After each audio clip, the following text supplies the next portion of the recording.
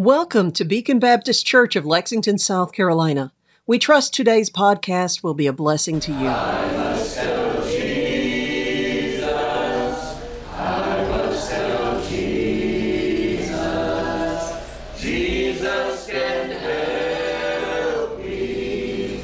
Jesus alone.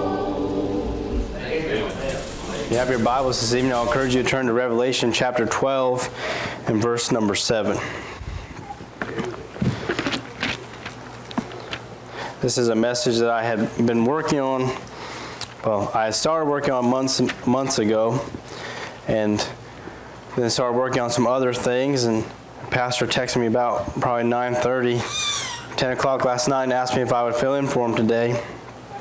So I went to look through my notes and realized I hadn't written any of them down. They were all in my phone. So I tried to, I had to work today, and Silas had an appointment today. So while I was at work, on downtime, I tried to be diligent to study what I could study. But we'll be in Revelation chapter 12 and verse 7. We'll begin reading verse number 7. It says, "And there was war in heaven. Michael and his angels fought against the dragon, and the dragon fought and his angels, and prevailed not, neither was their place found any more in heaven. And the great dragon was cast out, that old serpent called the devil, and Satan, which deceiveth the whole world. He was cast out into the earth, and his angels were cast out with him. And I heard a loud voice saying in heaven, Now is come salvation and strength, and the kingdom of our God, and the power of his Christ. For the accuser of our brethren is cast down, which accused them before our God day and night." I want you to pay close attention to verse 11. This is where we'll take our text and our title. He says, "And they overcame him by the blood of the Lamb and by the word of their testimony, and they loved not their lives unto death." Real quickly, I forgot to start my timer. Let me start that real quick. You'll be thankful later. And if you see me looking at my phone, I'm just checking my notes, okay? But we see here that if you read earlier on in this chapter, we see that Satan is revealed. It says that there was a dragon. We know that that's talking about Satan. We know that it says that there is a woman. We know that's believed that is a representation of the church. And we know that in the earlier chapters, or the earlier verses of this chapter, we see that Satan is attacking the church. We see that is still a theme today. Satan is still attacking the church. That is his goal. That is his desire. He wants to root out the church. He wants to destroy the church. But we see, even in just these verses that we read here, that after all of the things that he's tried to do in these verses, all the stops that he's pulled out, he falls short. He fails. It says, "And they overcame him." They won. They beat him. And that's something that we need to do this evening, is to overcome the devil. I believe as we read these, I want to start on verse 7 and show you some thoughts that I've seen as I studied. And then we'll get to verse 11. I believe that verse 11 holds three major things that we need to do to overcome the devil. And so for a little while this evening, I want to preach you a message that I've titled, Overcoming the Devil. Let's pray and we'll get into the message. Dear Lord, thank you for this evening. Thank you for the opportunity to be here. Thank you, dear Lord, for a Bible that you've given us, a church to be a part of. I pray you bless this message, dear Lord. I know that I am nothing, dear Lord. I know that I wish that I could have put more time into the study, but I pray, dear Lord, that you would recall things to my mind. I pray you would bless this message, dear Lord, that it would be a help, that it would be an encouragement, that it would be a blessing to these people. I pray, dear Lord, that this wouldn't be focused on getting amens or pats on the back, dear Lord, but I would preach the Bible. I thank you, dear Lord, for what you do. I pray you bless this service. If there's anyone here lost tonight, that they would be saved before they leave. I pray there's anyone that's not where they need to be with you, they get right before they leave. Dear Lord, I pray you bless this service. I pray to help us have a good time in the Lord. Thank you for how well we've already been fellowshipping and worshiping you already. Please bless this service. Touch every aspect of it. Help it to be only that which is pleasing to you. And we'll thank you and praise you for all that you do. In Jesus' most wonderful, precious name we pray. Amen. So we see that this is a war going on. We see that Satan is waging war against the church. And then we get down to verse 7 and we see that Michael the angel and his angels intervene. This is a war against who? A war against Satan, right? Is it not what it says? It says that Michael and his angels are fighting against Satan, the dragon. We know that to be Satan and his angels. This is a war against Satan. This is a war that we've seen started. Pastor showed us in Genesis chapter 3, Sunday night. This is a war that's going on since man was created. This is a war that's been going on throughout the 66 books of the Bible. This is a war that we see today. And this is a war that I believe that will continue on until God comes to take us home. Amen. But this is a war against the devil. We see that they're waging war against the devil. This is the same war that you and I face every day of our lives. I want you to be mindful of the wording that I chose. I said this is a war that we face every day. I did not say this is a war that we fight every day. You can be in the middle of a war zone. You can be affected by a war. You can be a casualty of war, but that doesn't make you a warrior. That doesn't make you a soldier. What makes you a soldier and warrior is when you pick your side and you decide that you're going to fight. I want to ask us this is how diligent are we to fight? Have we been fighting in this war, or have we just been present in this war? I believe that this war against the devil, we see the devil is making ground, and he's shoving so many things in the world around us. But what are we doing to fight those things? I believe that too often Christians have not been fighting in this war. They've just been present for it. I believe that if Christians were fighting and standing up for some things that they should have been, that we would see, we heard Brother Cody's request tonight for the school. And just from the things that I see on the internet, it's terrible. I can't imagine actually being there. I've seen videos of teachers, kindergarten, elementary school teachers, that are talking about how they purposely try to confuse the children on their sexual identity or sexual whatever it would be. Things that no people need pushed on them, but children that age shouldn't even know exist. That's right. Exactly. I believe that if Christians would have stood up, we see that the libraries are bringing men in that aren't smart enough to know they're men, or just like to dress up like women and read them stories. I believe if we were fighting this war the way that we ought to, that there should have been enough Christians that would have stand up and said, that's not happening in our school. That's not happening in our county. That's not happening in our town. That's not happening in our state. That's right. But too many of us have not been diligent to fight in this war. We've just been present for it. This is a war against the devil. This is a war that we already agreed is not going anywhere. Burying our heads in the sand and ignoring it is not going to do anything. That's right. You're right. What is going to happen is that we're going to put it off and leave it for our children. And leave them in a worse place than we were. And while we do so, we give the enemy a decade and a half, 2 decades to gain ground while our children age up to be able to do anything.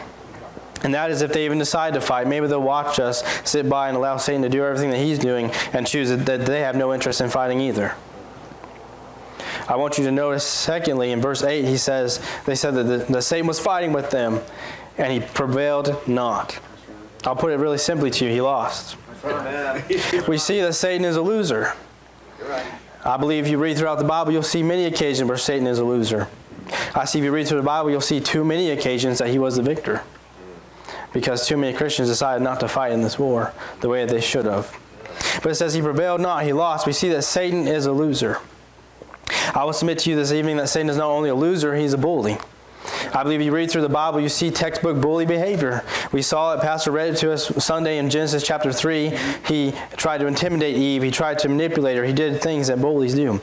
We see in Matthew chapter 4, when he tempts Jesus, he does the same thing. He tries to manipulate him. He tries to peer pressure. He tries to bully him in to doing what he wants him to do. I believe that in this text, we see almost textbook bully behavior. We see that he was picking on the church. He was trying to root out the church. He was trying to destroy the church, and he was perfectly content doing so. He's picking on someone smaller than him. But we see that Michael shows up, the angel of the Lord, and he decides that he's no longer going to intervene in what the devil is trying to do. And we see that he picks on someone his own size, and he loses. Any of us that have younger siblings or grew up with siblings can remember when the younger siblings, either kids in the neighborhood or other family members, would want to pick on them growing up. But when the older siblings showed up, they weren't interested in picking on them anymore. I believe that's exactly what we see happening here. He's picking on the church, and then Michael shows up, and he's not equipped to handle someone his own size. But I want this to be an encouragement to you to think about the fact that not only one day is he going to have to fight someone that's his own size, but someone that is infinitely bigger than he is. Right. And if he couldn't beat Michael, I can guarantee you he can't beat God. Right. And there's going to be a day where he tries to fight God, and he loses for the last time. Yep. And we'll never have to worry about him again. I want you to see next in verse 8, he says, neither was their place found any more in heaven.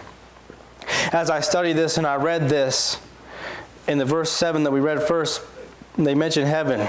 He says, and there was a war in heaven. The commentator said that they believe this word heaven could have meant the atmosphere or the sky or heaven. I believe that it meant heaven. I believe you look in verse 8, it says their place was not found anymore. What would be the significance of God telling us that Satan didn't have a place in the sky or the atmosphere? I firmly believe that he's saying that Satan had no place in heaven. And I believe this is just as good as any place to ask you this question. Do you know that there's a place found in heaven for you? If you were to die tonight, either before we leave the service or on the way home, do you know without a shadow of a doubt that you have a place in heaven? Amen. If not, this is a wonderful day and a wonderful place to get it settled. Amen. I encourage you to get a hold of someone that can help you out. Look at verse number 9. He said, and the great dragon was cast out. Do you notice anything weird about the words used in that phrase we just read? As I read that, I think that that's odd. We know that John is writing this, but we know that God inspired John to write this. Why would God call Satan great? He said the great dragon. And in the Greek, this word can mean mighty or big. I don't believe that God wrote that he is great because that means that he's a great adversary to him, or that he's scared of him, or he possesses any great threat to God. I believe that God put this here so we could know that compared to us, he is a great adversary. I believe he put this here so that we would take him seriously, that we would quit just turning our head to everything he's doing. We would know that there is great danger in Satan's plans for our life. He says that, and the great dragon was cast out, that old serpent called the devil and Satan, which deceiveth the whole world. He was cast out into the earth, and his angels were cast out with him. We see that it was said twice, just in that one verse. We see in verse number 10, it says not only was he cast out, but he was cast down. Right. I want to encourage you to think about this thought this evening, that there's coming a day that not only will he be cast out, not only will he be cast down, but he'll be cast in to a lake of fire. He'll be cast into hell, where he'll spend the rest of eternity, and we won't have to worry about him anymore. That's right. The same devil that wants your home, that wants your family, that wants your church, that wants your pastor, that wants your Bible. Right. Yep. There's going to be a day where he takes his place in hell. You don't have to worry about him anymore. You're right. We see it says he was cast out. I want you to notice that in this verse it compares him to a dragon. In this verse it compares him to a serpent, a snake. We know that Peter compares him to a lion. I believe, and I will use this word, but not in the sense that we'll think of, I believe that Satan being compared to those demand respect. Not respect that we think that he's great or wonderful, we worship him, but respect that we know that he holds great danger. If you were to walk out in your garden and a snake crawled up to you, I know some people like snakes, but I know a lot more people that hate snakes. Right. I know there's a lot of people who grab the first sharp object they can find and lop its head off. I know some people can tell you, oh, if these certain colors touch, then the snake isn't venomous. If they touch, then they're venomous. If you look at the shape of their head, they're venomous. I have no interest in getting that close. But that's how we should be with Satan. We know that he's dangerous. We know that he can harm us. And so, just like a snake, we would give a snake its distance. We don't want anything to do with the snake because we know that it holds the potential to harm us. That's exactly how we should be with Satan.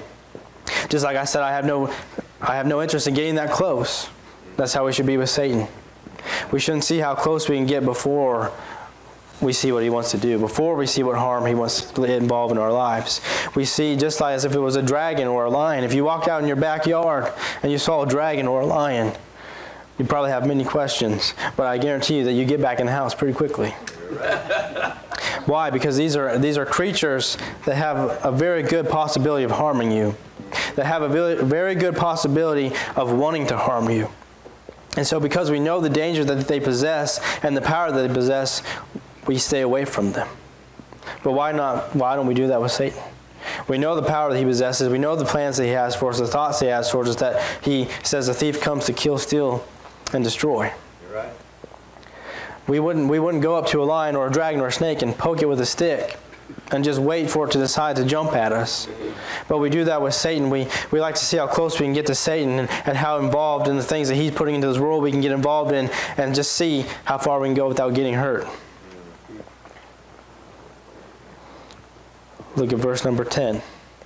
It says, and I heard a loud voice saying in heaven, now has come salvation and strength in the kingdom of our God and the power of his Christ. For the accuser of our brethren is cast down, which accused them before our God day and night. We see here it says that there comes salvation. and strength in the kingdom of our God. We see that God has proved himself to be a great God. We see that Jesus has proved himself to be a sufficient Savior. We see that where else does salvation come from? Only Jesus Christ. And you see that it says his power. I believe that one day God's going to unleash just a small portion of his power. That's all we'll need. And he'll put Satan away and he'll be victorious over it. But I want you to really notice, this is what really stuck out to me, is the bottom part of this verse. It says, for the accuser of our brethren is cast down. Listen to this part. Which accuse them before our God day and night. We know if we read the book of Job, we see where Satan comes before God and he tells him his plan, and God says, have you tried my servant Job? But I wanted you to think about this for a minute, is that this is Satan. He hates God. He hates you because he loves God, because you love God. He hates anything that God is pleased with. I mean, I don't believe that we have an accurate word to describe how much he hates God. But what does this say about how he feels about you, that he is willing to stand before God? He hates that much to accuse you. He says that he accuses him day and night. Satan is, there's no time that he's not willing to do it. He's not clocking out. He's not taking breaks. He's not going home. He's working overtime. That's right. We see this effort. He's coming before constantly whenever he has anything. And I thought about this. How much better would our lives be, our marriages, our relationship with Jesus Christ, our family, our churches, if we put the same effort into growing those things as he is to tear them down? But he says he comes before him day and night. There's not a time that he's not willing. And as I read this, I'll share my thoughts with you, and I'm sure that you'll think they're funny. I read this, and this is how I imagine. I know they're not accurate to how God would really be.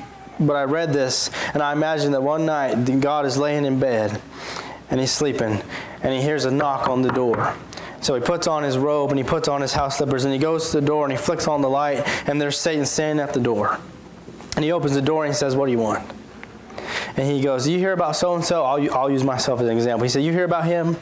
That wicked, dirty, rotten sinner? I have some accusations to bring before you. And so God, just to mess with Satan, he says, all right, come on in. And he sits across the coffee table from him, and he goes up to his bookshelf, and he pulls out this big book. And he thuds it down on the coffee table. And he gets to my name. And just like that old song says, he says, what sins are you talking about? Amen. He says, I can't see anything here. And Satan hangs his head, and he doesn't know what to say. And just to mess with him a little bit, God says, wait a second. It looks like there was something here, but I can't see it. It's been smeared through by the blood. Amen. And I imagine that after he hears that, God sends him out into the night with his tail tucked between his legs, because him and God both know the power of the blood. Amen.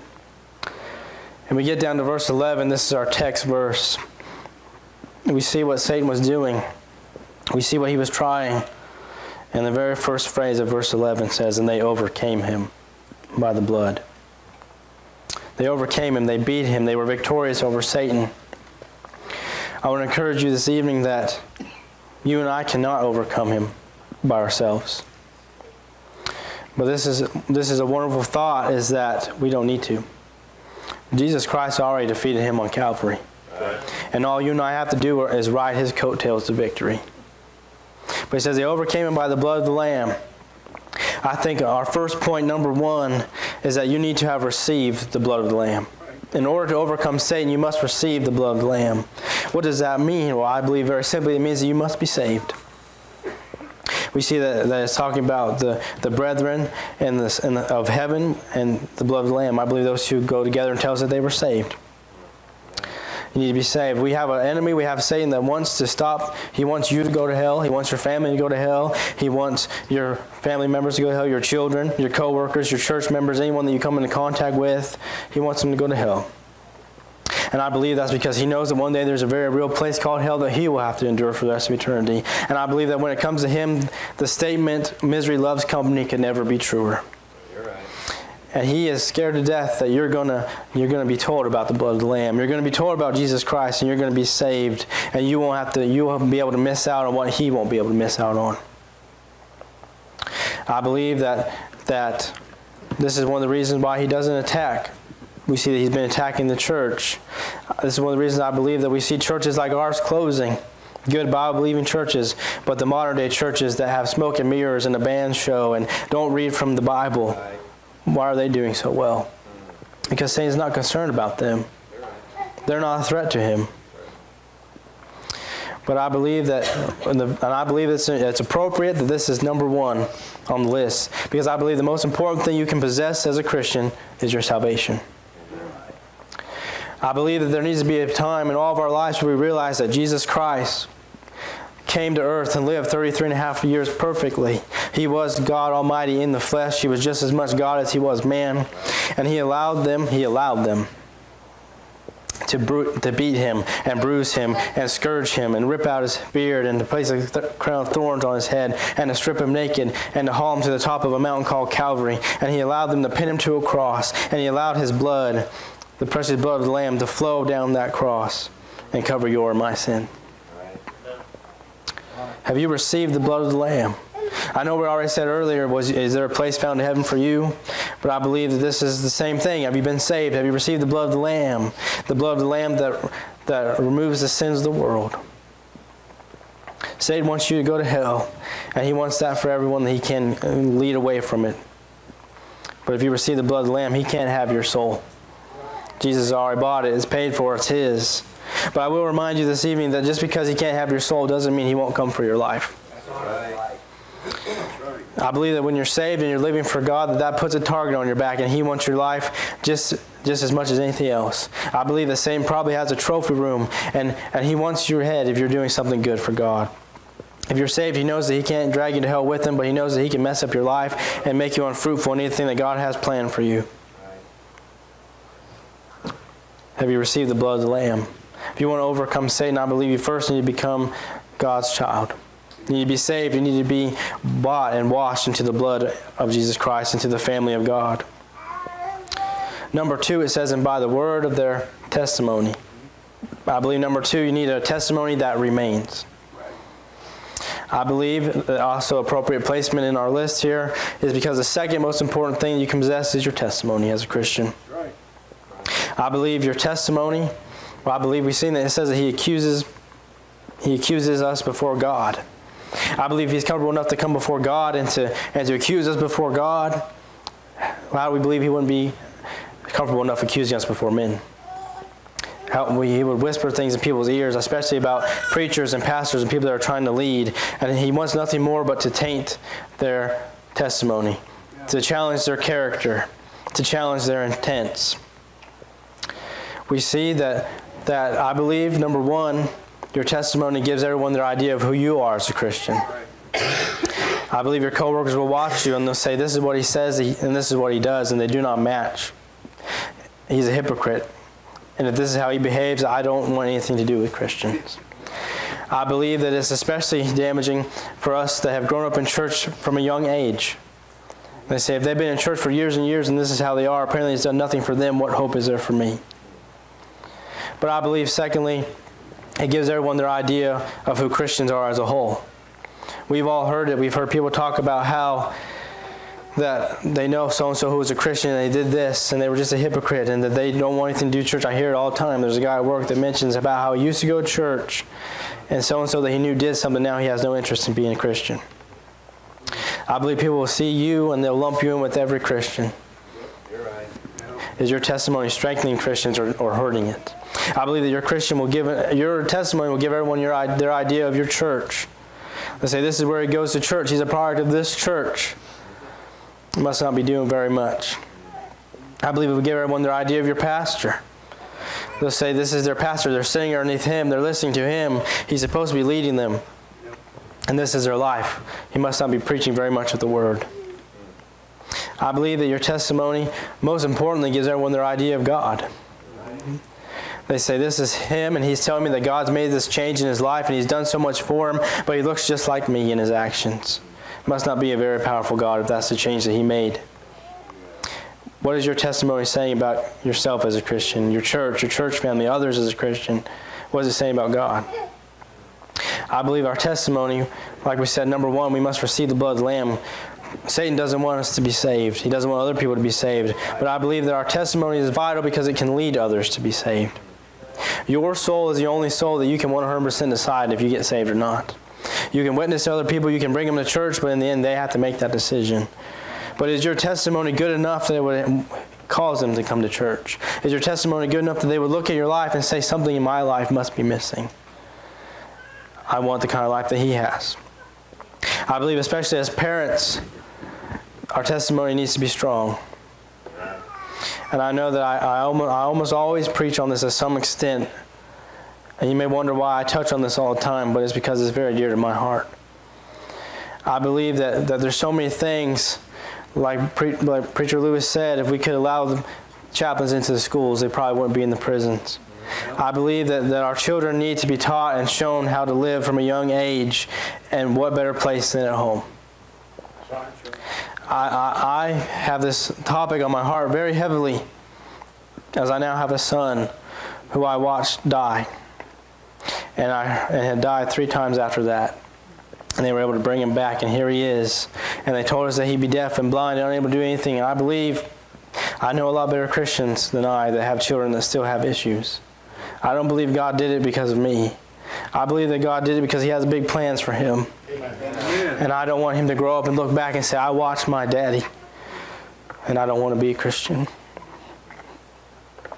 I don't want to do anything. I don't want my life to be something that turns him away from what God has for him. Parents, your testimony needs to be good. It needs to remain intact. I believe that if you never get the chance to win anybody to the Lord, you should at least be able to lead your children to the Lord. You should at least be able to lead your family. We look back at Noah. He didn't take a city with him. He didn't take 10 people. He took his family. Right. Will your testimony be enough to lead your children to the Lord? And I know that sometimes there's nothing you can do. And sometimes children go off and they do their own thing because that's what they do.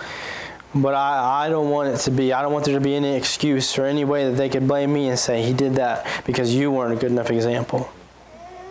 Does your testimony remain intact? We see that it says the word of their testimony. That would imply that something is being said. I believe that as Christians we should be diligent and even excited to share our testimony. To testify of the truth of what God has done for us. And I don't think that necessarily means your salvation testimony, although I believe that you should be willing to share that. I believe that you should be able to testify about anything that God's done for you. That's right. I believe that when you see someone who's hurting and going through a situation, you can say, hey, I've been in a situation much like this, or I've never been in a situation like this, but I've been through this, and this is what God has done for me, and I believe that God will do the same thing for you. Amen. And I believe that ultimately you should always be able to loop it around to being saved. Amen. But how diligent are you to share your testimony? We talk about giving the word of testimony on Wednesday nights and bragging on what the Lord has done for us. We can share what he's done for us through salvation, what he's just done for us from the goodness of who he is. We see lastly that it says, and they loved not their lives unto the death. Now we see that Satan is coming against the church. We know that throughout the ages of the church there has been great martyrdom, literal death. But I'm thankful that we live in a country to at least where right now we don't have to face literal death. Amen. For serving the Lord. It breaks my heart to know there are other places in the world right at the same moment that people will be dead for doing what we're doing tonight. But we see that there are times that the church has literally faced literal death, literal martyrdom. It says that they loved not their lives unto the death. Even though Satan was persecuting the church and attacking the church, these believers were not affected by it. They did not back down from what they believed. They kept the testimony of the truth even when they had to face death. And I'm sad to say that in the world, and the way that we watch our world change, there might be a day in our lifetime where we see that happening in America. I pray that's not true, but it could be the case. I don't believe that's easy, and I don't believe that any of us could really ponder what that would mean. But do we believe what this Bible says? Do we believe what we believe enough that if we were faced with martyrdom that we would still stand for what we believe? I'm not telling you that we wouldn't be scared, that it wouldn't be a hard thing to do, but would this be real enough to us to consider standing in it even when we face that? But I want to ask you this question. I believe it applies a little better to us because we're not facing literal martyrdom. Number 3, we need to be ready to give up our life. And I do not mean physically, although I believe we should if the time comes, but I don't believe that we're facing that right now. But how diligent are we to give up our life as far as what God wants for it? Are we willing to give up our life, to lay it in God's hand and say, here's my life, you can have it. I give it over to you. Everything that you want in my life, take it. I don't want to make my own decisions anymore. I don't want to try to make my life what I think it ought to be. I give it up to you. You can have it. We see so many times that Hollywood and social media and these things, they try to tell us what our life should look like. They try to tell us what a successful life looks like. They have all the answers, and so many times we sit there and we read and we listen to them and we take their advice, and none of them are saved. None of them read this Bible. This is what we need to be following. This is what tells us what a successful life looks like. Amen. That's right. None of them pick it up. None of them read it, but for some reason we believe they have all the answers. I believe that we need to come to a part of life where we say, God, I don't care if I have $1 million. I don't care what kind of house I live in. I don't care what kind of car I drive. I don't want to make my decisions based off attaining those things. I want you to take them and you to lead my life to what a truly successful life would look like as a Christian. It says we need to give him our life. And I believe that Satan wants to keep you from everything that would help you get any closer to God. He wants to keep you from giving your life over to God. And I don't believe that he comes to you and tells you that specifically. I believe that he comes to you and it looks a little something like this. You know, all those guys you watch on TV, they look a lot better than you do. Maybe you need to spend some time in the gym instead of reading your Bible so much and praying and leading your family. You know, your neighbor has a nicer car than you. Maybe you should put in some more hours at work so you could have a nicer car. Maybe you should quit spending so much time investing into your children and your family and pick up a hobby and do something for yourself. Satan loves to put anything in our lives that would distract us from what God has for us. How diligent are we to get to a place where we say we don't want to make our own decisions, but we want you to make them. We give it up to you. We give our life up to you. You can have it. We're ready to lose it. You can have it. And I believe that you either give your life to God or you give it to Satan. There is no in between. I believe the second that you say no to God, you automatically say yes to Satan. We know that God has plans for your life and he has a will for your life and he wants to lead you and he wants to do things that you never see anywhere else. But Satan also has a plan for your life too. And I believe that even if he doesn't achieve his plan for your life, as soon as you say no to God, that's good enough for him. As long as you're not doing what God has for you, as long as your life is not what God wants, he's completely fine with that.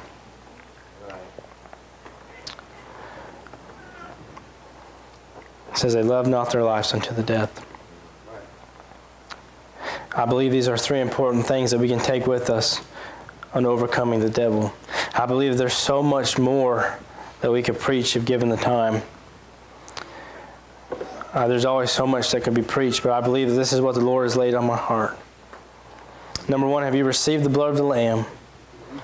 Have you realized that Jesus Christ, and I believe that too many times we don't allow this to have the weight on our hearts that it should. Jesus Christ loved you and I so very much that he died. He knew before the foundation of the world that you and I would face this war. He knew that you and I would be faced with a hell.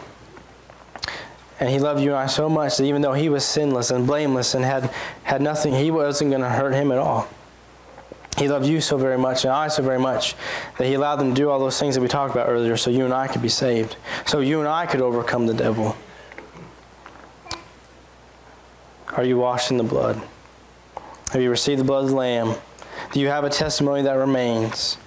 And are you ready to give up your life for what the Lord has for your plans?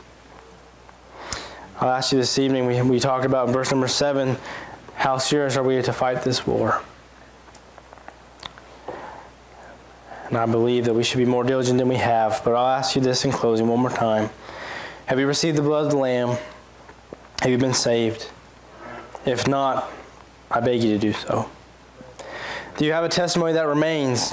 Does your life show Jesus Christ? Does it lead others to Christ? I think that we should be very mindful that our testimony is something that is very hard to build up and something that is very easy to break down. And once our testimony is broken, it's nearly impossible, if not impossible, to build it back. We only get one life on this I know we have eternal life, but here in this world, we only get one life. And are you going to allow God to do what He wants with it and to be able to use you and to see things that you never see anywhere else? Or are you going to keep your life and do what you want with it? I believe these are 3 key things that we can apply to our life to overcome the devil. How well will you implement them? Thank you for making us part of your day. We would love to hear from you. Please find us on Facebook or at our website, bbclexington.com.